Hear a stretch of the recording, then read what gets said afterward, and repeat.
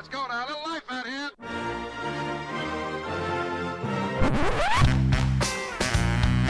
What the hell's going on out here? It's a lot of fun. Keep it fun. Hello everybody, welcome to the UK Packers podcast. As usual, I'm your host, that's the Diddy NFL on the Twitter box, and I'm very excited.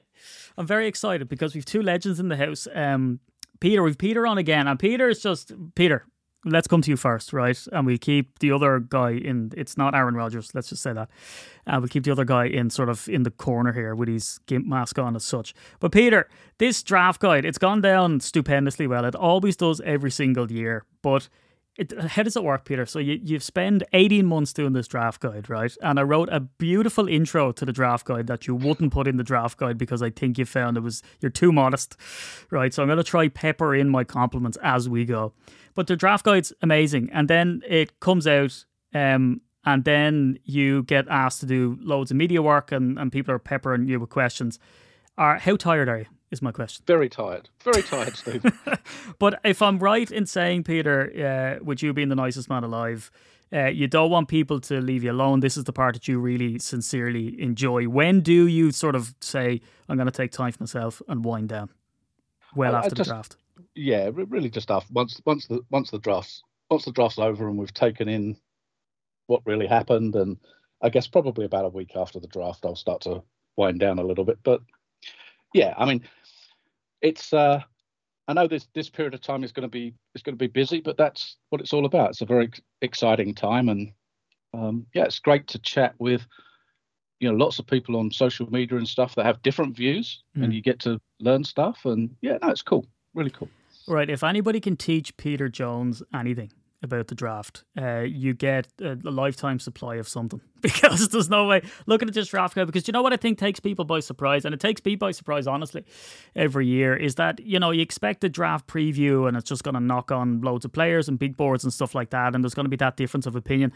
There's this beautiful blend, if I must say so, without being too sycophantic, Peter, right? I'll pull my pants up now in a minute, but it's that you've all these articles in here, best player available, what the Packers have done in the past, sort of articles are in there. So there's so much extras to this draft guide. It's worth picking up for the sensational price of absolutely free, which is quite incredible. But look, it's about time now we pull this man into it. This is, again, another Packers draft guru, friend of the podcast, friend of the UK Packers, the quarterback for the UK Packers flag team, and he's been in from the ground floor. This is Pooley Shrew. It's Andy Davies, and it's great to have you back, Andy. How you doing, buddy? Good evening, chaps. Be all well? Good. You're all look Good. After that look, Peter. I mean, do we kick him off? I mean, you give him this lovely intro. He's so goddamn cool coming in. It's the ex-professional football player in him. You know what I mean? He's used to being asked for autographs. Andy, I want to hit you with a really hard question from the beginning, if I may. Yeah, that's cool. I'll just come out the dark 1 second. Yeah. Yeah, take the gimp mask off. Andy, we haven't had you on for a while, right? And again, like Peter, your fandom goes back a long way. Your analytical history goes back a long way, because you two guys have that very much in common, is that you're a fan, but you're also able to detach yourself from the pure cheesehead wearing fandom and get into the analytics of it all. So, Andy, I can't let you go any further here without sort of approaching, and it's not so much the elephant in the room because it's all anybody's been talking about up to now. Aaron Rodgers, what has went on with Aaron Rodgers and Aaron Rodgers' legacy and the future of how he will be seen. Is there any way that you could package up your feeling about the man without us devoting the whole podcast to it? How do you feel about the whole thing and how it all went down? Yeah, it's a strange one, isn't it? I think like every year, like Peter does, I suppose, in many ways, every year is two seasons. One season is the on season, and we go through the emotional roller coaster that is the Green Bay Packers, and then the off season is the time where we do all the analytics, and guys like Peter and myself, Peter clearly far more in depth than anybody else in the world, but we like to look at the draft and get into that side of the season. And I think that 2010 was obviously the high point. The NFC Championship game for me against Atlanta was the best I've ever seen any one quarterback, a Green Bay Packers team for 60 minutes. I just thought that was a virtuoso performance. I thought he was fantastic in the Super Bowl. But from that moment onwards, I don't think he's reached those levels for me.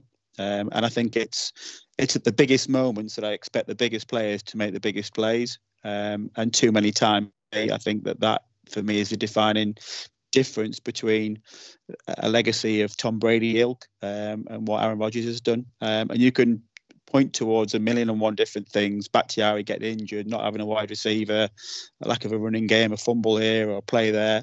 I get all that. I take it all on board.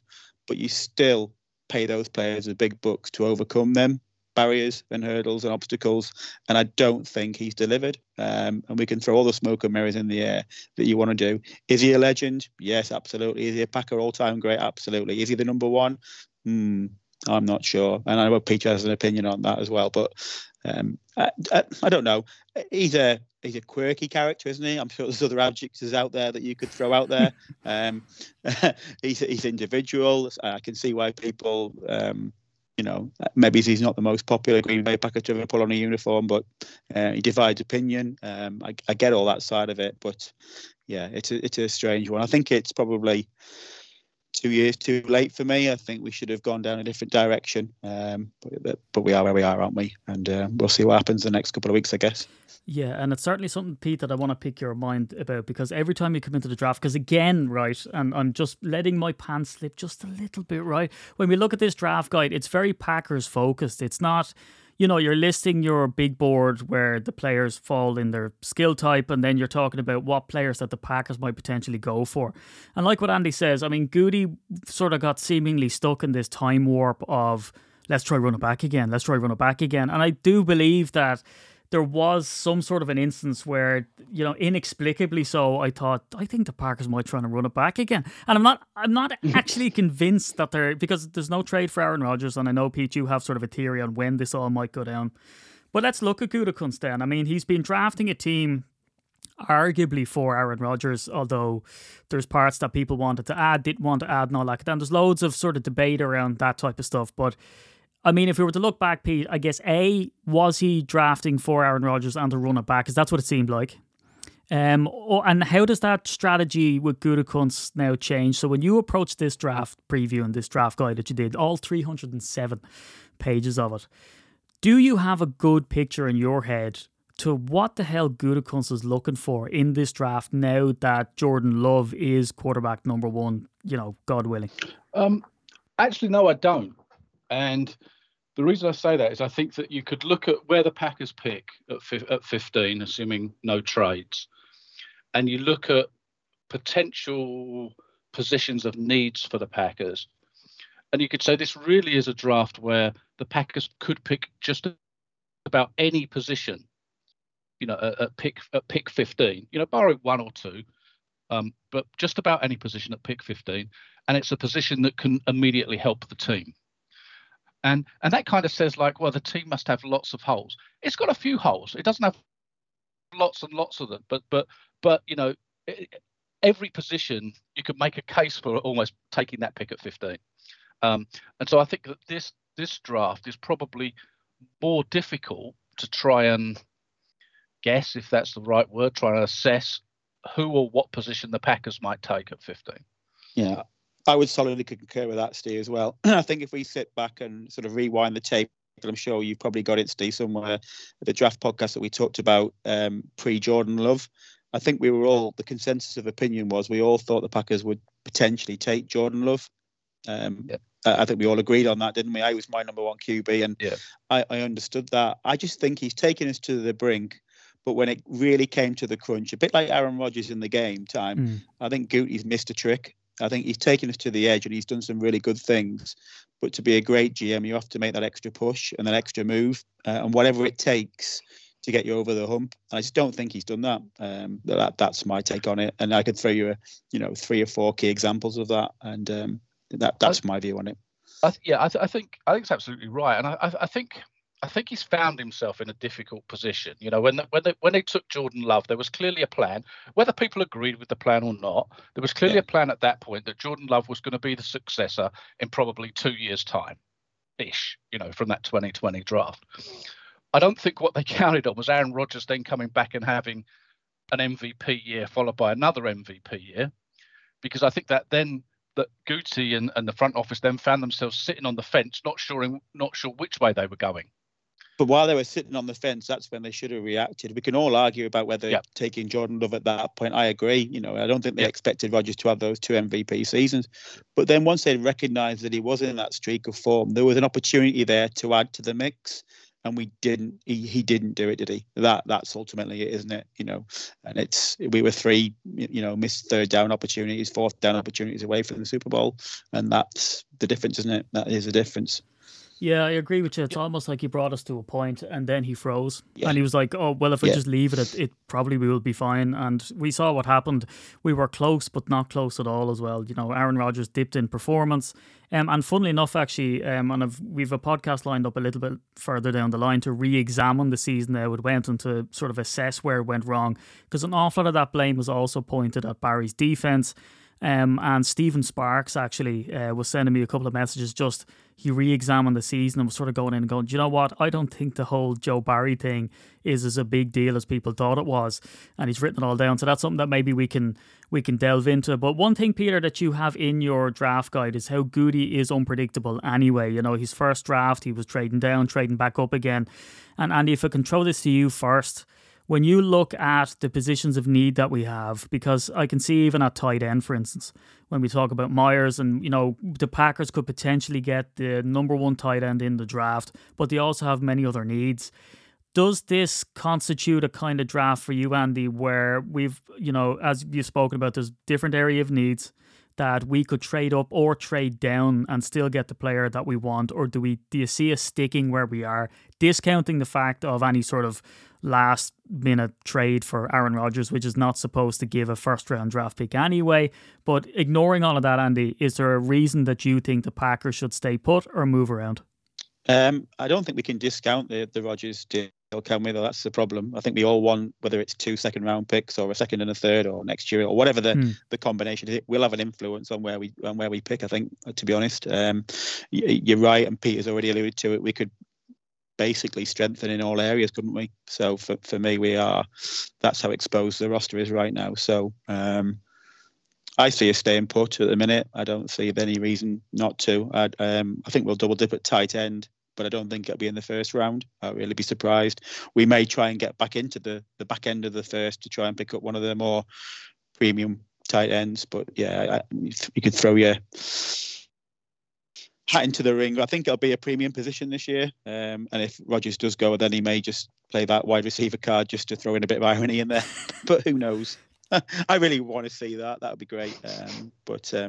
Yeah, I want to see all the pieces fall into place before we decide whether or not we're going to start moving and shaking up and down the draft. And he's already proven he's very unpredictable, isn't he? And we'll all turn the TVs off when he gets to round 3 because it's always a car crash. So we'll slip nicely onto round 4. NSFW not suitable for work. Peter Jones. In fact, you should just trade his 3rd round pick away, shouldn't he? For a multitude of 4s and 5s. Get your value chart out and find out what it is. Or just ask the Jets to make the pick for us because they're usually quite good. Say, look, we'll take your 3rd round pick, but can you do it for us? Yeah. Peter, on that then, right? So the same question to you, do you see moving up and down? And let's throw in that bit of spice thing, because Andy says, look, we can't discount it. Do you feel that the Rodgers trade will come before the draft? Because there is that deadline, isn't there, of the 1st of June, and people are like, nah, they're never... Rodgers allegedly is after coming out and saying, don't do anything until this time. I'm not coming in May anyway. I mean, do you give any credence to that, or how do you see it playing out? I think that it's possible that there are scenarios already agreed here, and that the trade may happen during the 1st round of the draft, depending on how the board starts to fall. Yeah. So, there may be an agreement around which picks are involved, and there may be a couple of scenarios. And if this happens, then the trade is this, and if that happens, the trade is that. Alternatively, like you say, it may not happen at all. I think from a Packers perspective, Andy touched on this, is if they get extra collateral in, an extra 2nd rounder plus an extra 3rd rounder or a second, whatever, it's not beyond the realms of possibility that they then use that to move up in the 1st round, but for a specific player. And for me, I will start on the players. There's only one player that they would do that for, and that's the wide receiver out of Ohio State, Jackson Smith and Jigba. Right, because you could almost predict the top 10 or 11 players in this draft. You might not be able to predict the order, but you can pretty much take the top 11 and say they are going to be gone by the time the Packers pick. And Smith and Jigba's right on the outside edge of that for me. And if the Packers have decided I want the premium wide receiver in this draft, and there are question marks about him, there are injury question marks about him, but if that's the guy they decide they want, and as the board starts to drop, I would not be surprised to see them move up just a few slots, 4 or 5, maybe not even as many as that, to get him. But alternatively, sitting on the fence here, I wouldn't be surprised to see them just stand where they are, and I'll take the best player available at the position I want at 15. I can see both of those playing out. I agree with all that, Peter. And just one thing, I was told by a source, a big source, on Saturday night that the deal is in place. That's what I was told on Saturday. Yeah. Any details on that, Andy? Of, the deal is in place as in it would be... As in it's agreed in principle, yeah. So I don't know why the delay is, but I have no reason to disbelieve or believe the source. But yeah, that's what I was told. Oh, well, so. Heard it here first. Do you know what, lads? The way we do it, and to sort of remind people what we're doing here tonight, is that we're going to run through the offense first, and then next week we're going to go through defense, and then about 2 days after that, which is the day before the draft, we're going to hoover up special teams, because obviously it's the most important section, and then also talk about sort of final thoughts that we have, because look, the Rodgers deal might be done by then, it might not be done by then, there might be more rumblings that come out.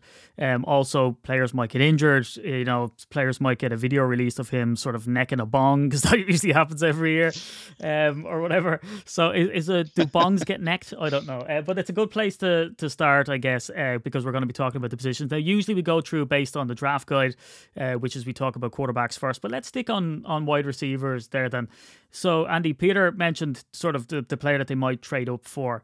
Wide receivers always is sort of a big buzz topic when it comes to the Packers and who they're going to draft. So I guess 2 questions really. Who's on your radar that is a Packers player? And if we can sort of tack onto that like I always do, who's a wide receiver that you sort of say this guy has star potential? And then are the Packers going to go down that road with Jordan Love? Does that match the strategy that they need to be going for this year? Yeah, star potential. I think Peter's already referenced the guy who's got star potential. So he would be my preference, as he would be many people, I guess. I think in terms of types, there's a lot of smaller receivers in the draft this year, none of which fit the Packers mold, do they, Peter? I don't think so. That sort of really sort of points me in the direction of several other guys that would be more Packer-esque in terms of their stature, particularly with the departure of Lazard. I think that they're going to be looking to strengthen that room significantly, not only from a numbers perspective, but also from a physical standpoint. I do think that some of the receivers they've already got in the room could potentially be useful from the slot. So they have no need to look at that area specifically, I don't think. So guys I was sort of drawn towards really were guys that you potentially could be picking up on day 2, really. And I know that Peter likes the same kind of guys that I do. You've got Jonathan Mingo from Ole Miss. I think he's a potential. Rashee Rice from SMU. I think he's definitely a Packers ready-made receiver. Cedric Tillman, although he's got his drops problems, I think he's a maybe in my world. And then I started to fall off then in terms of where I had them ranked. But people like sort of Michael Wilson from Stanford, A.T. Perry from Wake Forest. That was and then the sort of wild cards. I had 2 wild cards at the bottom, which was the guy from Nebraska, Trey Palmer, and the guy from Virginia, which was Dontavian Wicks. So that's probably my long short list of people. The other one to mention, because I can't pronounce his name, is the guy from Princeton, Peter.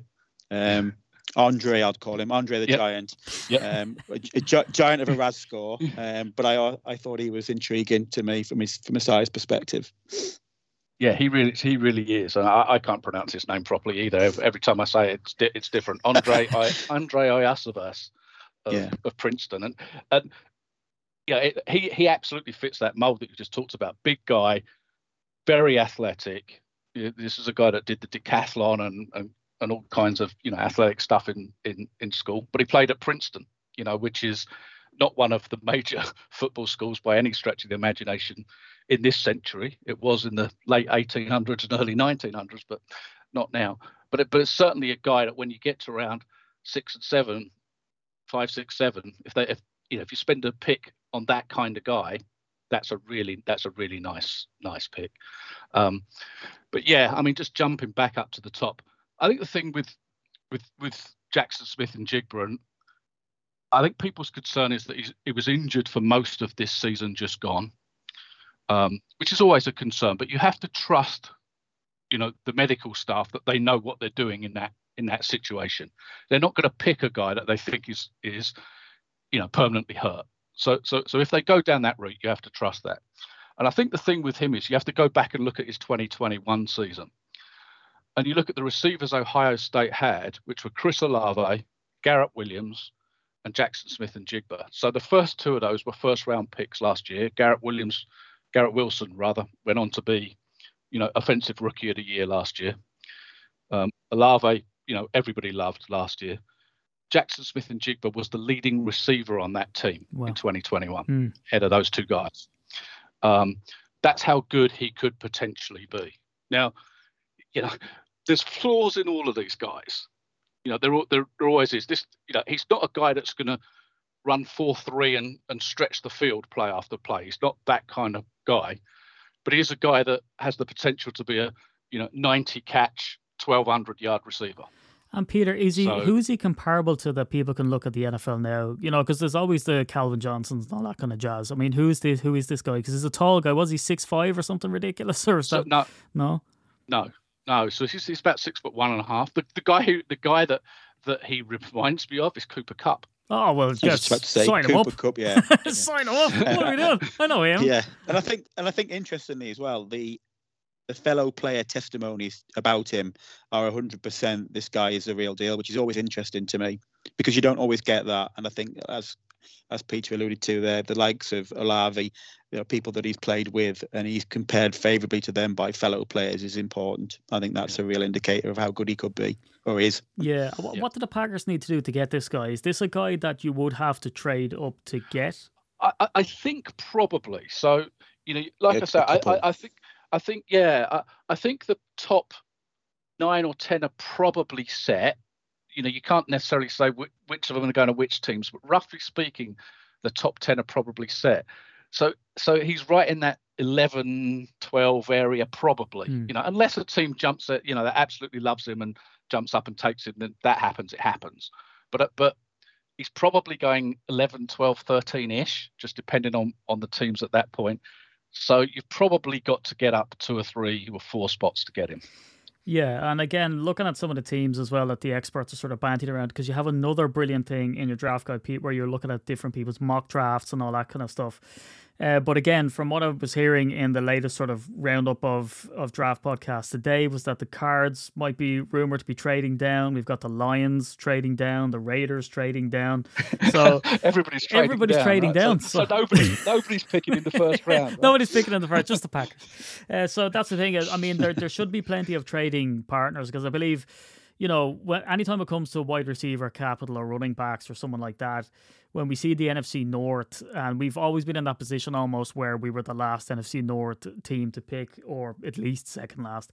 So anytime we went to sort of trade up, they would tell us where to go, and then they'd sort of nab the wide receiver that we were looking for.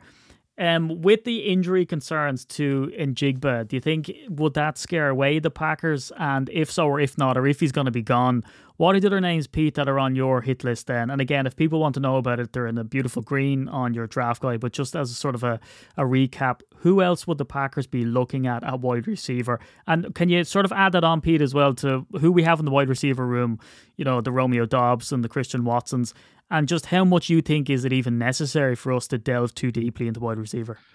So for me, I think wide receiver is an important position for the Packers to pick. I think you have to have, in this day and age, you have to have at least 3 of those guys who don't necessarily need to be A1 premium players, but they've got to be, aiming towards that. And the Packers certainly, they have Christian Watson, they have Romeo Doubs, who hopefully both are going to be better than they were last year, and they were both decent last year, and Watson, as the season went on, got better and better.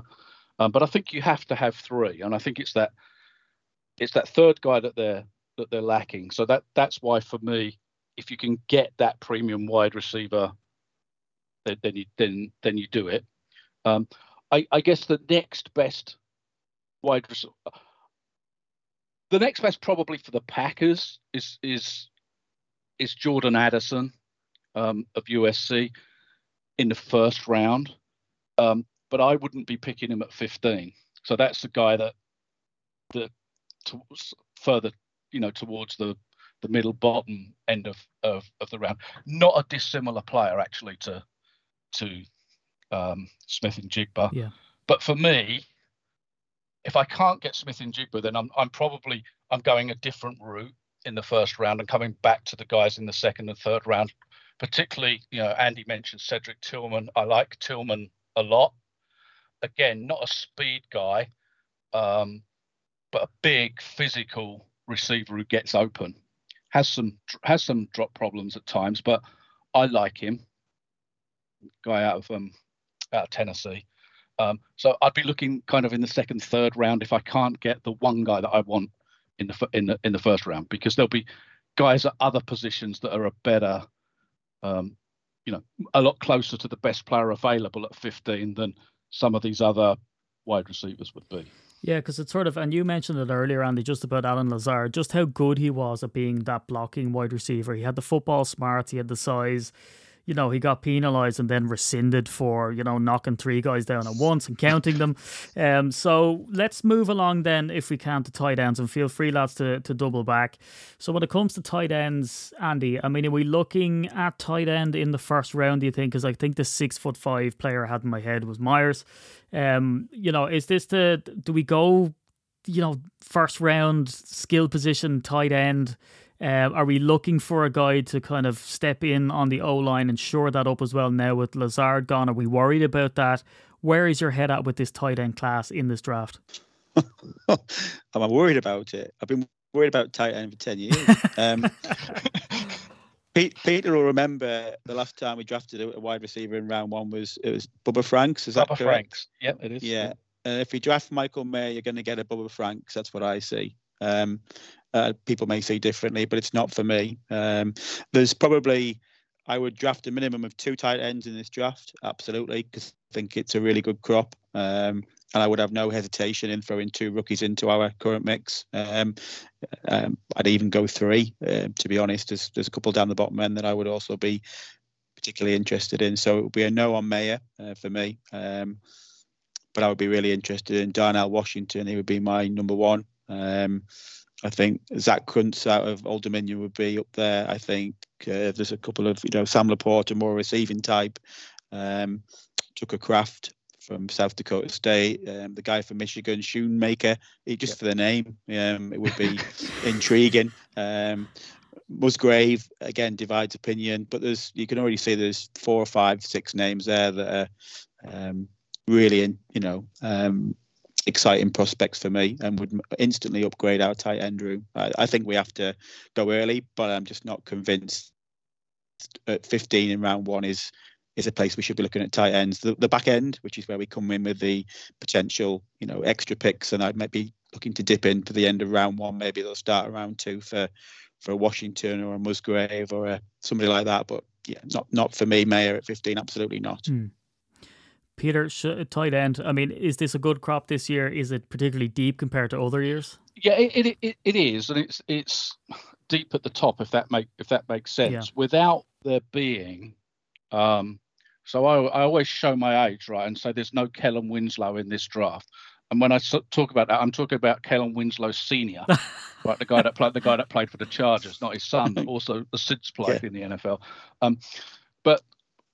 And what I mean by that is there isn't one that just leaps off the board at you and says, you absolutely have to take this guy. There's no Jay Sternberger, if you will. I mean, what there are is, 6, maybe 7 guys that will go in the first 3 rounds. So there's that heavy bunch of guys there. And, with the names that Andy's just talked about, what you've got is different guys as well. So it might be a case of, what's the type that you're looking for? So, Michael May, you've got a guy who's a solid all-round tight end, but he's not going to stretch the field deep. And he's one of those guys that is what he is type of tight end. And Bubba Franks is not a bad comparison if you look at the kind of numbers around what Bubba Franks gave you. So what you've got is a solid blocker and a solid receiver, but he's not going to blow you away. Right? So Michael Mayer doesn't look like the second coming of Travis Kelce, for example. Yeah. If that's what you're looking for at that spot. You take the next guy on the board, Dalton Kincaid, not as good a blocker as Mayer, but a lot better receiver. Now, Kincaid's got a huge upside, but he's only played the position for a couple of years. Yeah. So, he's a guy that's tested well at the combine. He's a guy that's on the rise. But again, there's nothing in what you've seen so far that says he's the next Callum Winslow. And then you've got Darnell Washington, who's kind of the wild card in this group. With he's 6'7", nearly 270 pounds. He's almost an offensive tackle size. And was the number 2 tight end at Georgia behind Brock Bowers, who's going to probably be a first round pick next year, which is why Washington has kind of been rising up boards recently. He's kind of been hiding in the shadows, if you like, if a 6'7" guy can hide in the shadow of Brock Bowers. But he tested fantastically at the combine, and was really good in the workout stuff as well. There's great video of a one-handed catch that he makes on the sideline for a 6'7" guy. It was incredible. But again, you look at somebody like Washington and you say, would I spend pick 15 on him? The answer for me is no. Would I spend pick 30 on him? I know the Packers aren't picking at 30. The answer is yes. So he falls right in between that between the Packers 2 picks, if you like. So he's a guy that if he fell to 45, where the Packers picking around to, you run that card up as quickly as you can because you take that guy. But as Andy said, he's also a guy that you probably would be prepared to trade up a few spots to get at the back end of the first round or the beginning of the second round. Because a guy at that kind of size, with that kind of talent, it's a guy that 6'7", like I say, nearly 270 pounds, running the 40 in 4.64. He's an athlete as well, if you can be an athlete at that size. Yeah. And you can keep looking down this tight end group, and you've got guys that are decent receivers. Luke Musgrave, Andy mentioned, is a really nice receiver, but not as strong blockers. You've got Sam Laporta again that Andy mentioned. So all of those names I think are in play early. In round 1, 2, or 3, I think the Packers will pick a tight end in that area, but it could be any of those guys, just depending on how they value them.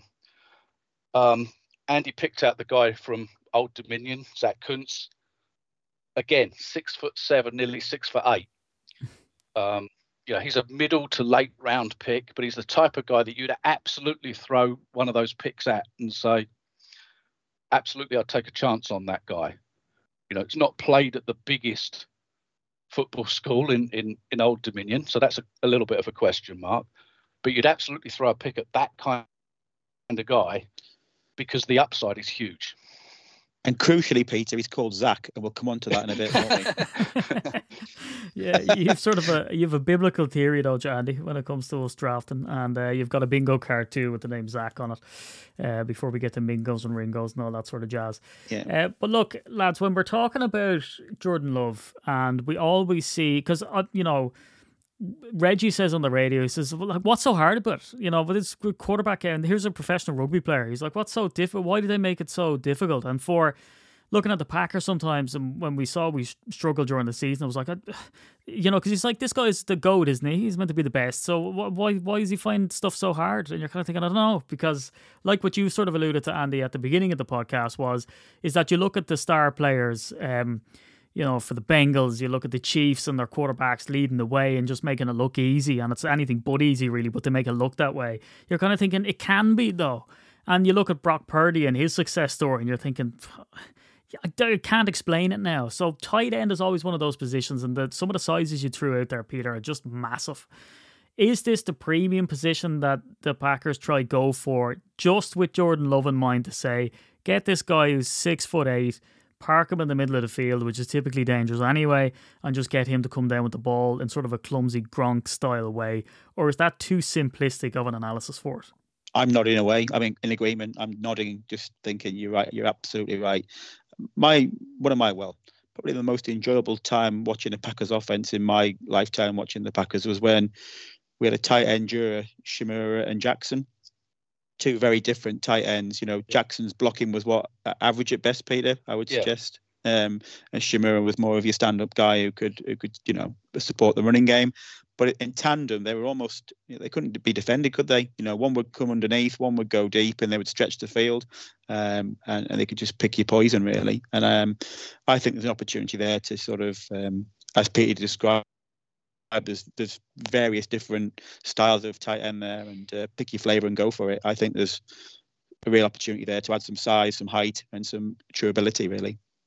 Yeah, and I think, I think you have to make plays in the middle of the field to open up the outsides to for your Watsons and Dubs and those guys, and whether that's having an A1 slot receiver or a tight end that does that for you, and it's ultra nice if that tight end can stretch the field, down the seam as well, which the Packers haven't had, because you've got to take defenders, you've got to take the safeties away from doubling up your wide receivers all the time. You can't get to the situation where if I double the top wide receiver, I'm taking away the passing offense. You cannot get into that situation. And look at the way Detroit defended us in the last game of the season. They just completely ignored the middle of the field, the Green Bay, didn't they? And Detroit knew it, and they doubled up on the outside and were able to pick Rodgers off easily, weren't they? And it's just, I think for too long we've ignored the middle of the field offensively, haven't we? And it's a hole we have to fill if we want to be successful going forward.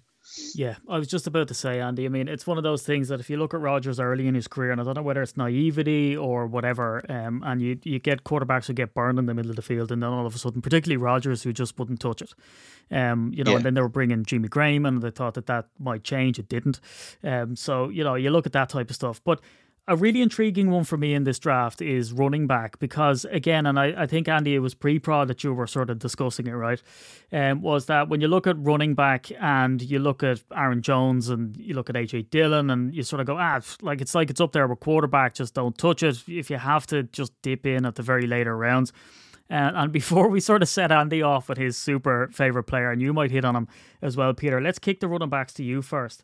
Running back, does it make sense for the Packers, Peter, in this draft? And what is the depth like at running back? And who are the players that stand out for you in this draft? Or are we right in saying, you know what, let's just leave it. Let's just get some undrafted guys. Let's dip in if we have to in the later rounds. This running back group is a good group of running backs in this draft. There's no question about it in my mind. Now, in this day and age, if you get one running back picked in the first round, that's the kind of usual kind of number, right? But as you go further down this draft, I think it's a pretty deep group of running backs, right? And so there's nobody up near the top of the draft, and I know we're going to come back to our favourite player, but there's nobody up near the top of the draft that's on my Packers watch list, and there's nobody on that list because I don't think the Packers will go there, because they've got Aaron Jones and they've got AJ Dillon, right? So I think in the minds of the front office, whether we agree or disagree, I think in the minds of the front office, they're set at that position. Yeah. Now, I think obviously the third running back position is up for grabs, whether that's the returning, Patrick Taylor, or whether it's a guy that they draft. I think that's absolutely up for grabs. And I think there's a whole bunch of guys from about round 3 onwards that we could talk about, but we should mention him now. My favourite player, and I think Andy's favourite player as well, judging from the way we talked in pre-pod, is Bijan Robinson out of Texas. I can hear Andy's belt buckle undo as you said that name, by the way, but carry on.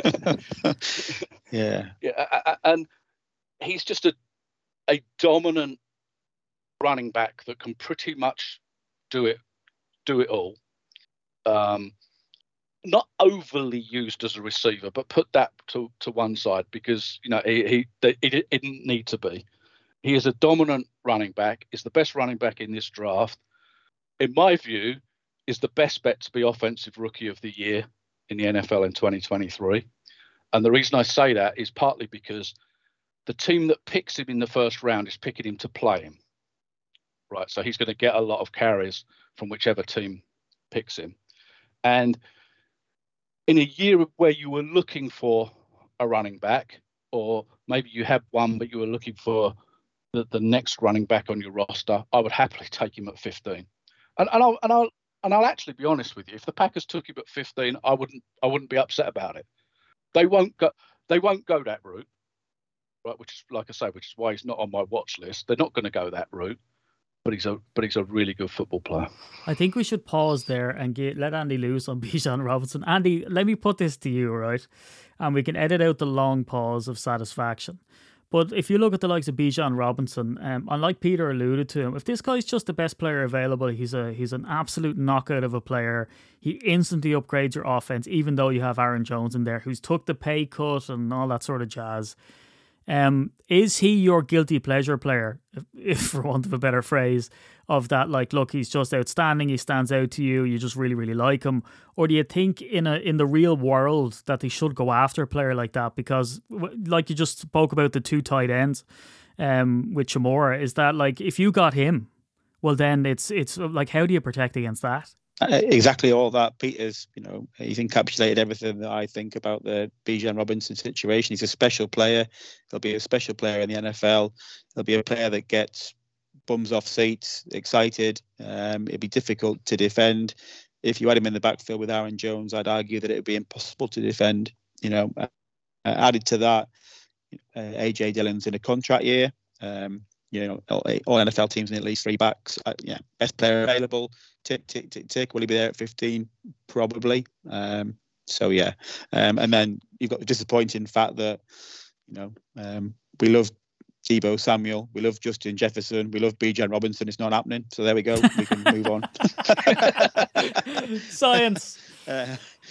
Science. It's all about that. And anyway, we've got someone called Zach further down the chart. So again, we'll be fine. Cross off the bingo card. Come here, Peter. Then, so we've talked about Bijan Robinson. Andy's convinced because this is a player that could transform the offense, so it ain't happening. Put him in the Justin Jefferson pile. So who else are we looking at, Peter? Realistically, then, for a Packers point of view, and is it hard, Peter? Though, because as you just said, I mean, if you don't expect the Packers to even go this route. Are we talking like 4th, 5th, 6th, 7th rounds? Yeah. I think that's the place you start looking. Maybe 3rd round, but yeah, you kind of 4th, 5th, 6th, 7th round. The first guy that jumps out to me is a guy by the name of Roschon Johnson. Part of the reason he jumps out to me, he was Bijan Robinson's backup at Texas. Yeah, and he's not a dissimilar type back. So he didn't get all the carries that Robinson got, but averaged 5.6 yards a carry over his career at a high level of football. He's a decent receiver out of the backfield, and a guy in the kind of 3rd, 4th, 5th round area is absolutely good value. He's not a speed back by any stretch of the imagination, but I like him a lot. The other guy I really like is another guy the Packers won't take, which is really useful for this podcast, isn't it? But it's a guy by the name of Deuce Vaughn out of Kansas State, and the reason the Packers won't take him is he's 5'5". Right, so he's about the smallest guy you've seen on the football field. I don't know. He sounds very tall. He sounds very tall. You love these small guys, Pete, don't you? Every year you come up with a small guy, and this is this year's version, isn't it? But for the team that does take it, it's about using him in the right way, right? So you can use him on jet sweeps, you can use him on returns. What you have to do is, it's one of those guys, you have to get the ball in his hands and he'll make plays. He's dynamic, he's exciting.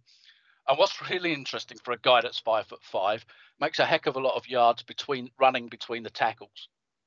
And that's because he finds the hole really quickly. So you don't have to open huge chasms for Vaughn to it's a very small hole.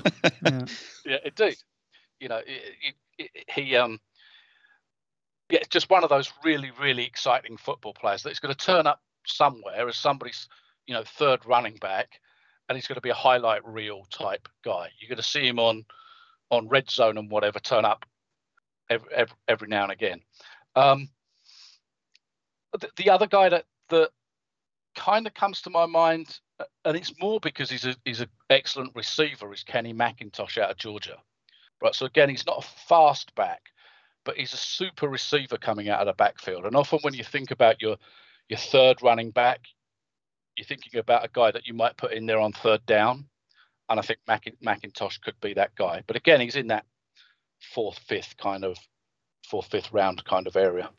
And Andy, my mind melts when you start talking about running backs, because I believe, and correct me if I'm wrong, right, but so many years in a row that I can't even mention now, is that you'd say, lads, look out for Jameel McLaughlin, and then all of a sudden be this guy, and we were like, Andy, you're talking at the back of your neck, and then all of a sudden they would draft exactly that. I believe you picked Jamal Williams. Who did you pick? Was it Jamal Williams and Aaron Jones back in the day? Yeah, Jamal Williams, definitely. Yeah, I think it was. We drafted 3, didn't we, one year? Ty Montgomery was another one. I think you probably picked out. Was he a running back at the time, or was he a wide receiver? I can't remember what he was. No, he was a receiver. No, it was before that, wasn't it? And I think we had somebody from New England, didn't we, at running back position? And I said to you that he would get released, and I think he got released the next day. I think Ted must have been listening to the pod, wasn't he? And obviously picked up on that. And we went, who was it? I can't even think who it was now, but you're right. Yeah, the lady's name, wasn't it? New England, wasn't that a lady's name? And he was slapping arse with the lads on the side, wasn't it? Yeah. That's, you're absolutely right. I'll look it up in a minute. Melissa, the running back. But come on, Andy, give us a bit of your sprinkle of magic here. Is there anybody that sets your spidey sense tingling here with running backs? Yeah, so let's. The loving with Bijan Robinson is real. I think the next one down the food chain would be our boy Zach, the guy from UCLA. I think he fits the bill for the Zach reason, but also he's got ability. Roshan Johnson, I agree. I think he's a real. I've seen some interesting comparisons. He reminds me of James Starks. He's not going to burn you, but in terms of his running style, I think he could be a useful addition. And then I thought later down, there's a couple of interesting ones for me. The guy from Pittsburgh, Israel. Yes. Now, here we go. Abanikanda. That's my best sort of go at that one. But Abanikanda. I'm very interested in him, just in terms of his background and his physicality.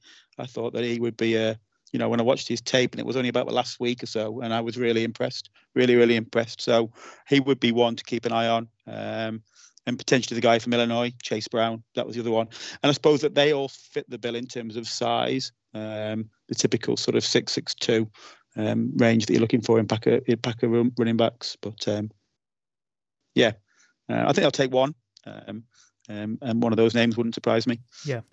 Well, definitely going to be replaying that, because you have the two of you lads have an unbelievable track record, really, when it comes to sort of knowing the thing. Now, look, fullback, Pete, I don't want to disrespect your draft guide by just breezing past the fullback. You must be sitting down trying to write it and go, what am I doing? Like, why? That's when you start to really question the process. Peter, do we talk about fullback, or can I just move swiftly on to quarterback, who might be short? So typically over the last few years, the kind of fullback position, with the exception of one or two excellent ones, the guy at San Francisco, for example, but typically the fullback position has kind of got lumped in with this kind of H-back tight end thing. I split it out again this year because the guy from North Dakota State, Hunter Lipke, is more of a type of running fullback that we would have seen in the NFL a few years ago. And it's not beyond the realms of possibility that he could be a Packers pick late in the draft. Yeah. Right, because he can do it. He can run. He can block. You can see the Packers using him as an H-back, as kind of the third or fourth tight end. So he's not beyond the realms of possibility as a Packers pick. Yeah, you have him in green, and again, as you said, round 6 to 7. So you wouldn't sort of put it past it. And lads, if we're really honest with ourselves, and we look at some of the picks that Goody's went for in the past, it kind of fits the bill when you look at it. You're kind of. I don't know. There's still some experiments on the team. What can I say? Let's get to quarterbacks. And it's very funny, right? I know we can have a laugh every year about getting a quarterback. But Pete, you raised a good point when they drafted Aaron Rodgers. He wasn't sort of dead set to be the guy, and they'd sort of had some sort of insurance, even if you want to refer to it as insurance. I don't know if that's accurate. Is that they drafted other quarterbacks. In my mind, they have more of a license to do it over the next couple of years? Because if Jordan Love doesn't work out, but also he's not really in a position, Jordan Love, to get his nose put out of shape. He's not a back-to-back MVP who causes friction. He would welcome the competition in some degree, I would imagine, albeit he's the sort of the de facto number one, and we'd be silly to think otherwise. So Peter, quarterback then, it's a late round pick, isn't it? Is there anybody, or is there any sort of realm, and I'm not saying this in a sort of a piss-takey way, but is there anybody where you would say, look, it sounds weird, but if there's someone there in the first round, because both of you lads picked out Jordan Love, and it was in a box on the draft guide, for God's sake. So using that same sort of foresight, is there anybody, Peter, that you would see, look, if he's there and it is best player available, let's go for a guy in the first or second round? I would imagine, and preface it by saying the answer is no, but for me the answer is an emphatic no, and there's a couple of reasons here, right? I think that once you've made the decision that Jordan Love is your guy, then I think the worst thing that you can do to him is bring a guy in that starts creating a quarterback controversy. Yeah, right. That they can't do that, and unless he's absolutely disastrous in 2023, which he won't be, right? He's the quarterback for the next 2 years, and the job is his for the next 2 years. If by the end of the 2024 season, there are still a bunch of question marks, then we're in a different situation. But what they can't do is murky this water now. I think they have to say that Jordan Love is the guy. That's the guy that we're all getting behind, moving forward behind. I don't want any of this situation where if he throws a bad ball, the crowd gets on his back and starts calling for the backup and all of that nonsense. We can't have that. You've got to get behind this guy and try and move forward with him, right? So there's that. The other thing for me is that Mark Murphy is only going to be the Packers CEO through the 2024 season. Right? So he has to retire, doesn't he, when he reaches 70, which is in 2025. Mm. And Mark Murphy and Guti are quite tied together, I think, in that Mark Murphy appointed him and all of that stuff. And they seem to work well together, and they seem to be quite close. And I think that closeness could disappear whenever the new CEO comes in, just by its nature. It's somebody different. And therefore, I believe that Guti has got to have a winning team by 2024. Else, I think the new CEO may go in a different direction. And therefore, I don't think that they can spend a pick in this draft developing another guy. So say an Anthony Richardson of Florida, who's the kind of big developmental quarterback in this draft. If he was to somehow fall to 15, which he won't, but if he did, that's not a guy that you would want to be drafting if you want to win quickly, right? Because he's going to sit for a year or more, right? The guy's only played 13 games in college, for goodness sake, right? So I just think that at the quarterback position, the Packers are set, and I don't think that they can afford to be taking developmental picks at pick 15 or in round 2. So that's a long answer to a short question, Steve. But I think that it's about as long as my question. To be honest, I just don't think they can go down that. They can go down that. Now, if the team were in a different position, if this were a team that was, 3-14 last year, and they still had the same quarterback, they'd say it was Jordan Love and he'd played a couple of years and he wasn't so great, that would be different. Yeah. Right. But I think they're not quite in have to win now mode, but they're certainly in have to win in the next 2 years mode because of the Guti Mark Murphy situation, for me anyway. Because, the new CEO, whoever he happens to be, is going to have his own ideas about the direction he wants to go. And it's a lot easier to stick with what you've got when it's winning. If they haven't won for 2 or 3 years, then so I think from a general manager's point of view, you're almost in, I've got to get the best players now because I need to win as quickly as possible. Fantastic argument. Andy, you see something similar, I would imagine. And is there anybody that sort of stands out? Because the name I see bandied around, and again, it's not going to happen because I see Peach having down as sort of a second or third rounder, is Hendon Hooker is seen as that guy with sort of a potentially massive upside. But Andy, it's a compelling argument, isn't it? No, Peter nails it. Absolutely nails it. It's not going to happen in rounds 1, 2, or 3, which is where I think Hooker will probably go, will he? So I didn't even look at the top sort of 7 or 8 guys. I just thought it was pointless, to be honest. I think it was more about guys at the bottom of the 6th and the 7th who we'll be looking at. And I picked out 2 or 3 that there would be potential projects more than anything. But that was where I was at. Order of preference would be Tyson Begend from Shepherd. He was my number 1. Clayton Tune, the guy from Houston. Would be a bit of a project, but was my number 2. And then the guy from Purdue, O'Connell, was my number 3. I'd be surprised if it came from anyone out of those 3, to be honest, but they'll be my 3 in order of preference. And then just to go back to 2017, Steve, and give you some praise, because I know you sort of understate your draft contributions sometimes, but if you remember, the 2017 draft, you picked out the number 1 pick, Kevin King, if you remember. Yeah. Yeah, you did. How successful that was, we can argue about that. But you did pick out Kevin King. I did isolate Josh Jones, and then if you remember, I think Ryan isolated Vince Beagle, the linebacker. I think we shellacked him over that too, because it was just because it was a Badgers pick, but it poor Badgers pick. But it did pick out. And then I picked out, obviously, Jamal Williams, Aaron Jones, and I was more high on Devante Mays, who was a 7th round pick. Because they had, and then they had Sonny Michel, didn't they? That was the guy that was, and they just picked him up, and I said they would release him, and they released him the very next day, along with the other running back. Yeah, they went with the 3 rookies, didn't they? No, that was the story. That's what it was, is that not only did you pick who they were going to pick, you picked who they were going to keep. And we were like, Andy, that makes no sense. Nobody else is saying this, Andy. I've read 700 articles, and that's absolute balls, and it's exactly what they did. It was the next day, so that was it. So 2017 was a mixed bag. This year's quarterback crop is much the same, and I think it'll be a late round pick. And just to get away from it, because we're not going to get into how many you and Peter have picked out, because we're here all day, but Cooper Kupp was another one that I saw tape on, and I was like, oh my God, it was one of those guys, and they've said it about actors. My brother saw Mel Gibson step out of a hotel in Dublin, right? And he looked at him and said, Jesus, and he was stopped in his tracks, because he just looked at him and said, star power. I don't know what it is, but it's oozing from him. Now, there's other stuff that was oozing from Mel Gibson as well. The less talked about him, the better. But anyway, Pete, sorry to cut across you, but I'll hang my hat at Cooper Kupp, picking him out as being someone great.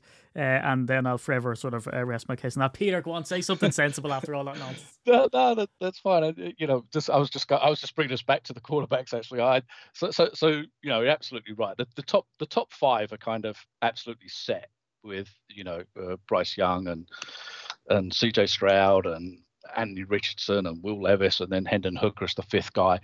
And it's not beyond the realms of possibility that Hooker goes in the first round, that there's a team towards the bottom end of the first round that takes him. The thing that's holding him back is the ACL injury that he had during last season, which means he probably isn't going to play for at least half of this coming season. But none of those guys are in play for the Packers. A couple of names there. Andy picked out Tyson Bagent of Shepherd.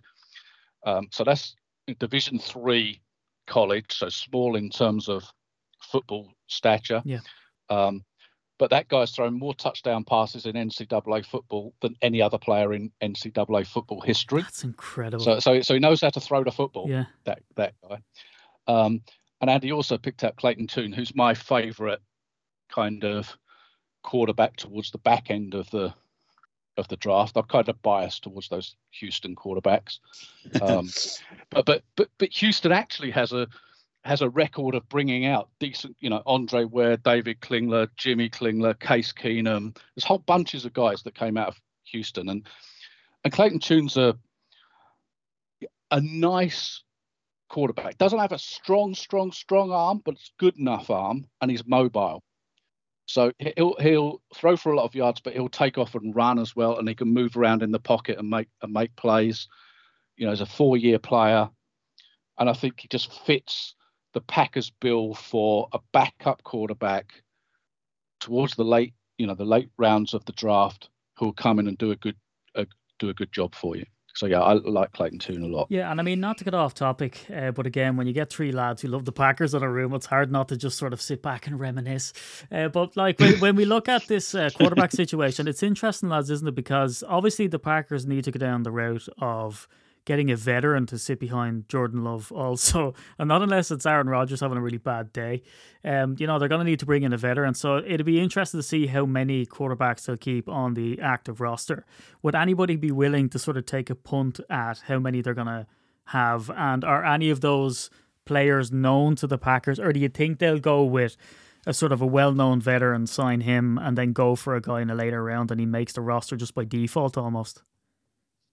To bring your 2 points together, I'm totally against it.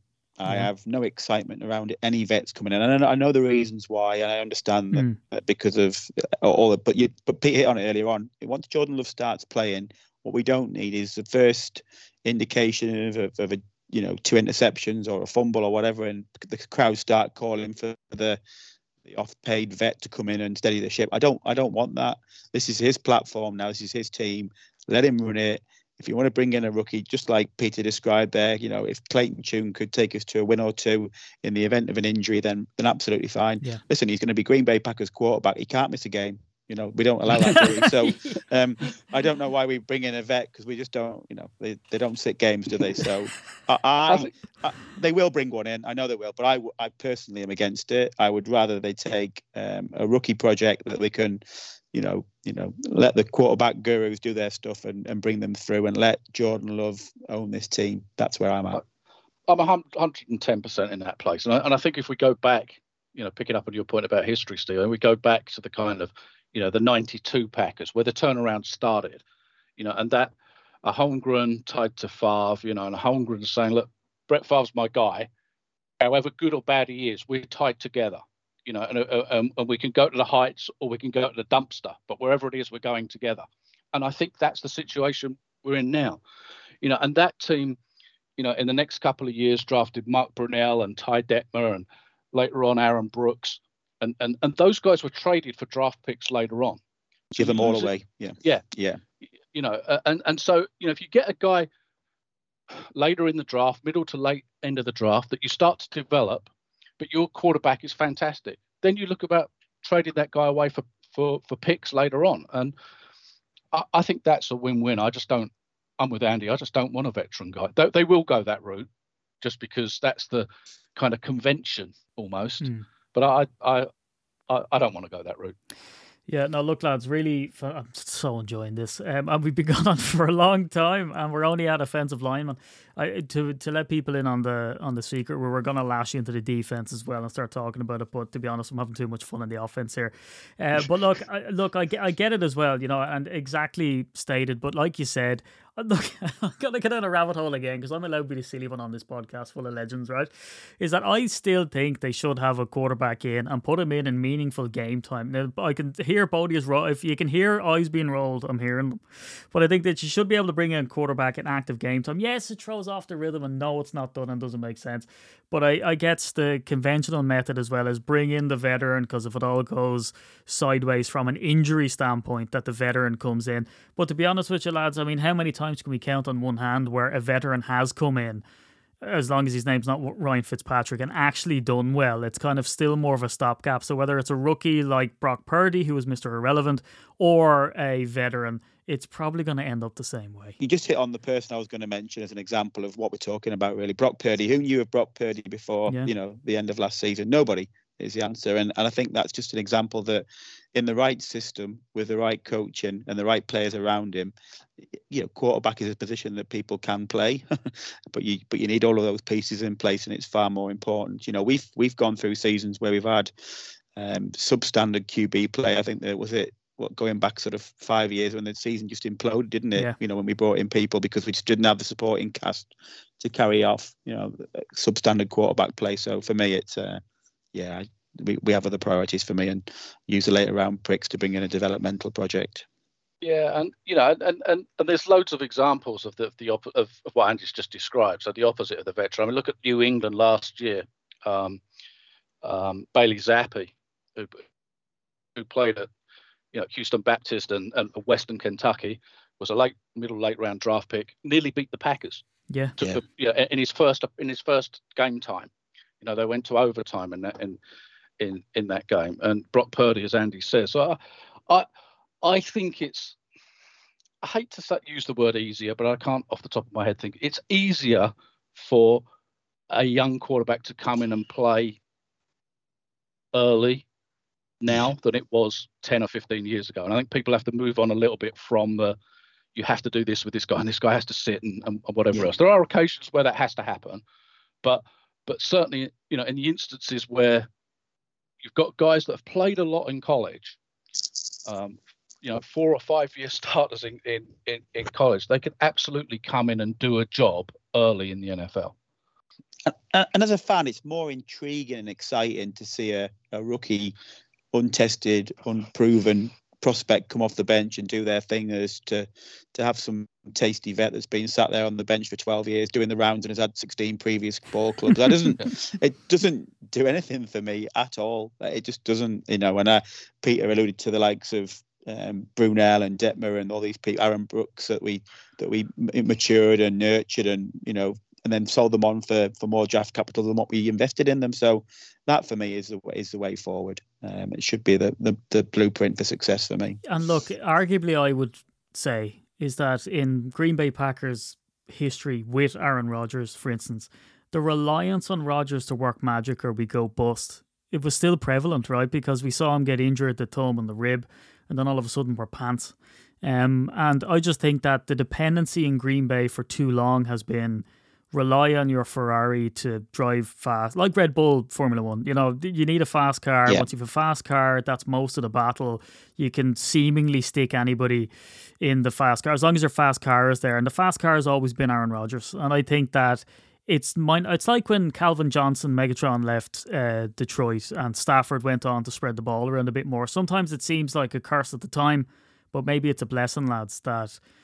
No, I'll come back and eat my own hat now in my own words. But I'm not saying it's a good thing he's gone, but it's the over-dependence, Peter, is a bad thing. Yeah, and I always, in a slightly different way, I always use the Sterling Sharp example of that. When in the early 1990s, the Packers didn't have anybody else that could catch the ball. There was a year there where Sterling Sharp caught 100 and plus passes, and the next wide receiver caught 17. Right. Yeah, and in today's money, that's 200 passes. That's it absolutely is. And Sharp should be a Hall of Fame player, and we absolutely, he's our generation, Andy. We absolutely love Sterling Sharp and what he did for the Packers, and we all thought it was going to be the end of the world when Sharp had his neck injury, and who on earth is going to play wide receiver? But exactly what you just described happened, Steve. Robert Brooks stepped up. They drafted Antonio Freeman. As Andy said earlier, Mark Shimura came along. They traded for Keith Jackson. And all of a sudden, the 100-plus passes that Sterling Sharp was catching are spread around those guys. So it absolutely can, it can be a strange blessing. But not one that you want. No. I don't know. I totally agree. Peter uses a great example there, isn't it? And my excitement level going into last season with Rodgers and the supporting cast that he had was on a scale of 1 to 10, about a 2. I expected nothing and we delivered nothing. My excitement level for a Jordan Love season is around a 9. And do I think we got the Super Bowl right now? Probably not. But I'm excited to see what he can do. I'm excited to see that the fact that he can be bothered his ass to get into minicamp this week. I'm excited to see that he can, he can lead a team of people and communicate on all levels. I'm excited for a multitude of reasons, and that's good as a fan, isn't it? So. Yeah, and am I the only one who, when he hears the name Keith Jackson, thinks of Brett Favre talking about keeping some flapjacks for the Crimson Tide? No, is that just me? No, he was. I loved watching him play. I just thought he was the tight end play. The 4 touchdowns in Tampa Bay will live long in the memory. Stay hungry for the Crimson Tide. I must get that. I must get that soundbite and lay it over. He can do far better than me. Well, look, we've ambled our way. We're well over the hour, but hopefully people are still with us. No doubt they are if they're enjoying it as much as we are. But let's talk interior and offensive linemen. Pete, always the sexy positions, the O lineman. The Packers absolutely love a bit of O lineman action. Now, again, the buzzwords that we're supposed to say when it comes to the offensive lineman is that Jordan Love's very important, and David Bakhtiari is referring to the team as they and not we, which is a massive body language. No. And then, we want to keep Jordan Love off his arse. So when it comes to interior offensive linemen, how are the Packers shaped in this draft for this, Pete? And is the premium set on the O-line? Because let me just preface by saying this. We all know, Pete, don't we, before you even say it, is that the Packers look for this Swiss Army knife O-lineman that can go up and down the line. What are you seeing in this draft? So the Packers are reasonably well set on the interior, right, with Elton Jenkins, Pro Bowl player, Josh Myers and or Zach Tom at centre, because I've long believed that centre is Zach Tom's best position. John Runyon. So we've named 4 guys there for the 3 spots that they've got on the interior. So I don't foresee the Packers going out and drafting a specific interior offensive lineman early, i.e. a centre or a guard early. Yeah. Right. But they will go down the route, as you've described, I believe they will, of getting that Swiss Army knife type of guy in the middle to later rounds, like they did with Zach Tom, because you can't have enough of those guys that can play in multiple spots. And we haven't got to offensive tackles yet, but I think that we'll come back to the offensive tackles at the top of the draft. But at the late end of the draft, again, they'll be looking at offensive tackles like John Runyon was in college that can move inside to the interior into the guard spot. So I don't see the Packers going interior offensive lineman early. There's no Elton Jenkins type player for me that they're likely to pick there, and partly because they're pretty solid there. The guy that I like in kind of the middle-ish rounds is your Swiss Army knife type guy, Nick Saldiveri, another guy out of Old Dominion who's played right tackle, has played some guard, and worked out at centre at the Senior Bowl. So that's the guy for me, just because he gives you all of that flexibility that you talked about. Andy, when you talk about O-lineman, and I guess, look, we'll throw in the tackles as well. Is David Bakhtiari's comments a concern? Is it all complete media tosh? And when you look at, be it interior or tackle spot, who tickles your fancy? That Creed Humphrey looks a good centre. Don't Peter. mention it. No, he's going to be rocking back and forward in a cold shower now, Andy. I'd be. You never mentioned Josh Myers in passing there, did you? So I was interested in that one. Yeah, I don't know. What are the chances of getting 2 players from Old Dominion in one draft? Put it down the bingo card. Yeah. He fits all the parameters the Packers look for, doesn't he, Peter, in terms of his measurables? And like you say, he is a bit of a Swiss Army knife. He's got I think he was over 9 on the RAS score, wasn't he? So I thought they were a bit of a motley crew, if I'm honest. We've drafted that many offensive linemen in the last 4 years. Do we need any more? Pick some obscure Midwestern college and just pick a player, I suppose. I don't know. I had a couple. I think if they don't go early with the likes of Darnell Wright, who's specifically a right tackle, then I don't see it happening. I think Pete was right with Saldiveri. I also who is the guy? Luke Whippler from Ohio State. Peter, can he play multiple positions or not? Is he strictly a centre? Well, he's played pretty much centre his entire career, but you would guess that he could kick out to guard. Right. But I mean, So the other guy was on there, and again, it's just looking at multiple positions. It'd be a later round pick. Would be the guy from Arkansas, Ricky Stromberg. I thought that he was a bit of a scrapper. Reminded me of like an Adam Timmerman type player. And the one that's probably been more publicised is the guy from is Cody. Is it Mosh? Is it they pronounce it? Cody Mock. Yeah. So North Dakota State. And maybe his one more name to throw out there was the guy from Oklahoma, Anton Harrison. So they were my. I was less enamored with this crop than I've been for a long time. Is my honest answer. So, and I think when you look at like a Cody Mock of North Dakota State, who's played most of his college career at tackle, can play guard as well. I could see them taking him in the second or third round. I absolutely get that. I think it's just going to depend on what they think their need at tackle is. We go back to the top of the draft, and the name that keeps getting fired out there is Peter Skoronski of Northwestern. I don't see it. I like Bergeron better than him. If I was going to take a punt at the top of the draft, it would be the guy from Syracuse. Yeah. And I think the thing with Skoronski, right? I think there's a couple of things there, right? I think he's gone by the time the Packers pick anyway. Right? Yeah. But he's the grandson of Bob Skoronski, the great Packers tackle from the 60s. I was going to say that automatically, highlights him in Packers fans' eyes.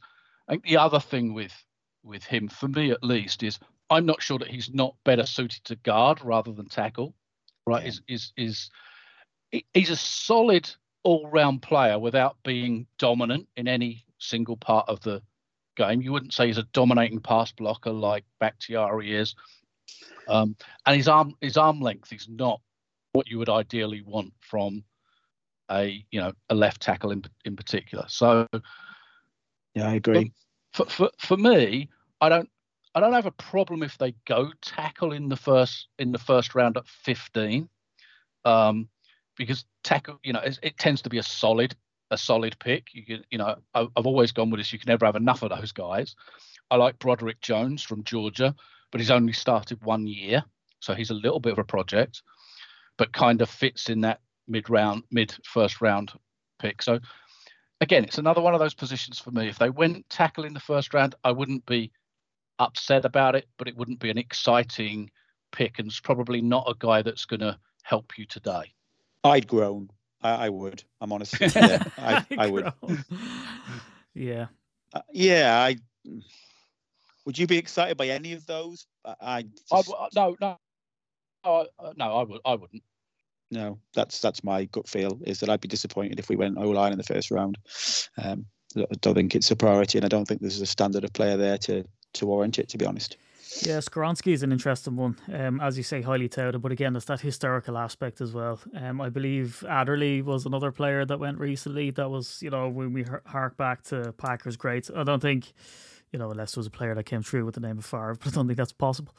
But look, when we look at the Packers picks in this draft, lads, we have number 15, 45, 78, 116, 149, 170, 232, 235, 242, and 256. That's 10. So now that we've got to the end of the offensive side, and next week we're going to get into the defensive side of it. Peter, when we look at these picks, where do you think it's going to skew between offense and defense? Without getting into particular players, let's say, do you have a prediction on, are we defensive heavy, offensive heavy? My guess is that it's offensive heavy. And a lot of that's because I think that's partly where some of the strength of this draft is. We've talked about some of the strong positions. Without covering the defense, the normal positions are strong at edge and corner are strong at defense. But I think the Packers have gone defense so much in the past 10, 15 years for good reason. I think in lots of cases, whether you can argue whether it's always been the right player, but for good reason they've gone that route. But eventually you have to start to retool and restock on the offensive side of the ball. And I think that now's the ideal time to do it, because you would like the offense to grow up with Jordan Love, if you like. Yeah. So that as Jordan Love progresses, the wide receivers come through at the same time. So they've got the 2 rookies from last year, you get another one this year, and you start to build the offense together. Yeah. Andy, where's your head at? Yeah, with the current picks, minimum 6 offense. Yeah. 100%. Yeah, and then proportionally, if we get 2 extra picks, I think it'll be 7, which will give you 5 defense max, 4 defense if we stay at 10 picks. Pretty straightforward. Yeah, numbers just don't allow anything else, I don't think. I just don't see any other way of it breaking down. So I'd be shocked if it's true the other way. I think they'll take premium positions on defense. I think they'll take a corner. I also think they'll pick a corner with a view to moving them to safety. I think they'll take an edge rusher and a D-line. So that's your 4. So, 60-40 at the minute, and then it'll proportionally go up if they get extra picks. Yeah, and look, I'm gonna wade into a bit of silly season because I think that every time the sort of draft results come in and people, some people go to bed, they wake up and they look at the list. So if I go to bed and I wake up and I look at the list, Andy, what is one name that I would see on that list from your point of view that if I saw that name on offense, I'd go, that is a really good pick?